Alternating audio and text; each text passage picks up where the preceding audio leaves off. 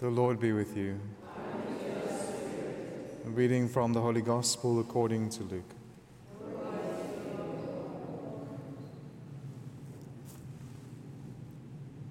While the people pressed upon Jesus to hear the word of God, he was standing by the lake of Gennesaret, and he saw 2 boats by the lake, but the fishermen had gone out of them and were washing their nets. Getting into one of the boats, which was Simon's, he asked him to put out a little from the land. And he sat down and taught the people from the boat. And when he had ceased speaking, he said to Simon, "Put out into the deep and let down your nets for a catch." And Simon answered, "Master, we toiled all night and took nothing, but at your word I will let down the nets." And when they had done this, they enclosed a great shoal of fish. And as their nets were breaking, they beckoned to their partners in the other boats to come and help them. And they came and filled both boats, so that they began to sink. But when Simon Peter saw it, he fell down at Jesus' knees, saying, "Depart from me, for I am a sinful man, O Lord." For he was astonished, and all that were with him, at the catch of fish which they had taken.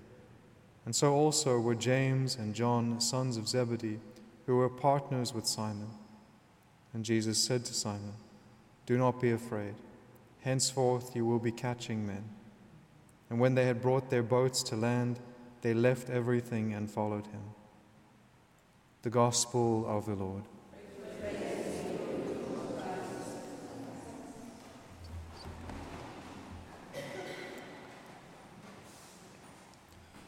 There's a very beautiful flow here in Luke's Gospel according to all of the movements that have been happening. And so we've seen that he's gone from the synagogue in Capernaum. We kind of got to spend that Sabbath day with the Lord. What some of the commentators point out is that in Luke's Gospel, he kind of gives us a glimpse of a Sabbath in what we've just read, where the Lord was in the synagogue preaching, then what happens in the evening, then the healings.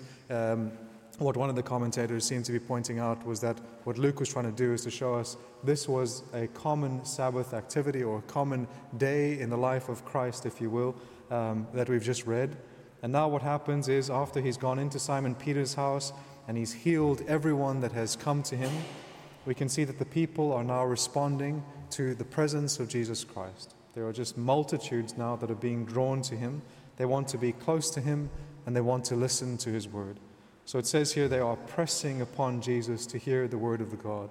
And this pressing upon is the same word used for the pressing upon things like olives and grapes in order to press out of them the goodness that is in them. And so it's this kind of imagery now that Luke is using of Christ in the one who will truly be pressed upon in his passion and then his blood poured out for us. And so it is a kind of prefiguration of the way in which his goodness will be poured out for us and which we will receive. And so he is being pressed upon by the people in the same way that at his passion he will be pressed upon by the people, by all of us because of our sinfulness.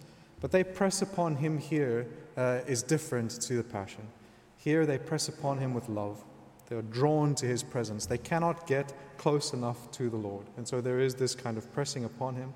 So what he does is, because he's standing by the lake of Gennesaret, or the Sea of Galilee as it's also called, or the Sea of Tiberias, depending on where you're kind of standing or in which town you're in, he sees 2 boats by the lake, but the fishermen had gone out of them and were washing their nets. So Simon Peter and Andrew and James and John, they've been out all night fishing. Now they're washing their nets. And what he does is he chooses one of the boats. And so what we have here, as we've said before, a lot of the church fathers, they say that just as the house of Peter that Jesus entered represents the church of Christ as well, so also does the boat of Peter. And so we can see that in the house of Peter, the Lord preaches and he heals, but also in the boat of Peter, he also preaches to the people, prefiguring how he will continue his evangelization of the world through the church, through the mediation which comes through the church. So through the boat of Peter, he will continue this preaching mission and this mission of healing through all generations.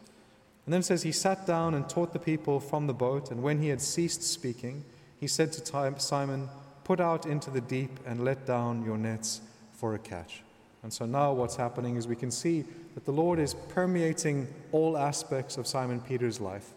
He's already entered into his home, now he's entered into his work, and then he's going to call him to a different type of work. And so we can see this is also the way in which the Lord needs to enter our own life. He needs to enter first where we live, our home, if you will. He needs to enter into our interior. He needs to dwell there truly by His grace, by His truth, by His love. And then also He needs to permeate every aspect of our life. It needs to flow out from there. He needs to permeate our work, what we do, to the point where we also have to allow the Lord, as He does with Simon Peter, to direct what we do. So the Lord changes what Simon Peter does, but He still uses Simon Peter's expertise in a certain sense. Simon Peter is a fisherman. He says, I'll make you fishers of men. And so the Lord takes us where we're at. He uses the experience that we have of life, but sometimes and often He wants to redirect it according to His purposes, and He wants to elevate it according to its goal. So He takes us from our lowly kind of motivations and the goals that we have in our life, and He lifts and raises our goals, and He raises our expectations, even in terms of what we are capable of. So what the Lord does here with Simon Peter is He takes Simon Peter out into the place where he is the expert. Simon Peter is the expert. And then the Lord shows that even where his expertise fail, then with God's intervention, all of a sudden, it far exceeds even what the experts are able to do, right? So the fishermen catch nothing. These men who've spent their life on this sea, these men who've spent their life knowing these waters, they know where all the fish are, they know how to get them, they know the times to fish. And the Lord comes in and He tells them to go out at a time when you shouldn't fish, and it also then what happens is they're abundantly fruitful.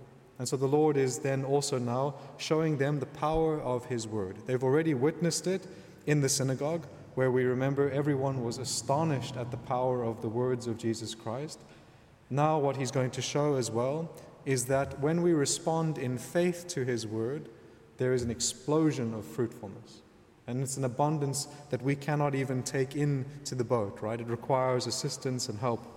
And so what happens is, Simon Peter says, Master, we toiled all night and took nothing, but at your word I will let down the nets. At your word. Because he knows, he's already seen the power of the word of Jesus Christ. And so he has faith in this word. And now he begins to assimilate his life to the word of Jesus Christ. And there is this immediate explosion of grace and of fruitfulness. And so what happens is then, as is common with any genuine encounter with the divinity of God, right? Whenever we have an experience of God in a very true sense, what happens is we come to know His sanctity, but also we come to know our weakness. And so what happens is in this explosion of this kind of light that shines from Christ in a certain sense, showing and revealing who He is, as He allows these moments of power to manifest His divinity, so also that then causes Simon Peter to reflect on his own interior. It's like a flash of light that shows Christ who He is, shows Peter who Christ is, and also shows Peter who he is. And so he has this revelation of his own interior, acknowledges who he is in terms of being a sinner, and he says, Depart from me, Lord, for I am a sinful man. He's unable to draw himself away from Christ. You can see in his statement there's a type of hope. He doesn't want to leave Jesus, but also he realizes he is unworthy of Christ. And so what the Lord then responds to is that this is why He has come. He wants this acknowledgement in human hearts and human souls. Those who will not acknowledge their sinfulness, as we will see as we move throughout Luke's gospel, they have no need for Jesus. But here is this man who kneels down at the feet of Jesus, Depart from me, for I am a sinful man, acknowledges who he is, and the Lord says to him, Do not be afraid. Do not be afraid. And so again, He communicates this love to Simon Peter, because we know from Scripture as well is that what casts out fear is love. So do not be afraid, because you are in the presence of love, right? And so as love is now present for you, let fear be cast out of your heart. This is the reason I have come. I have come for sinners. I have come for human weakness. I have come because of your insufficiency. All of these things. And I will now bring to your insufficiency my divinity. And that is the beautiful mystery of what is happening here now. And so we can see now as Christ enters into the life of Simon Peter, this will change human history. This will then be the formation of the principle of his apostles, and then also the other apostles after him. And then through these apostles, he will transform the world according to his will and according to his grace. And so we pray for that grace to be able to receive Christ into our life, to also respond with real and true faith to his word, and also to love his presence as we see these crowds beginning now to love the presence of Jesus Christ. This is all available to us here at this mystery.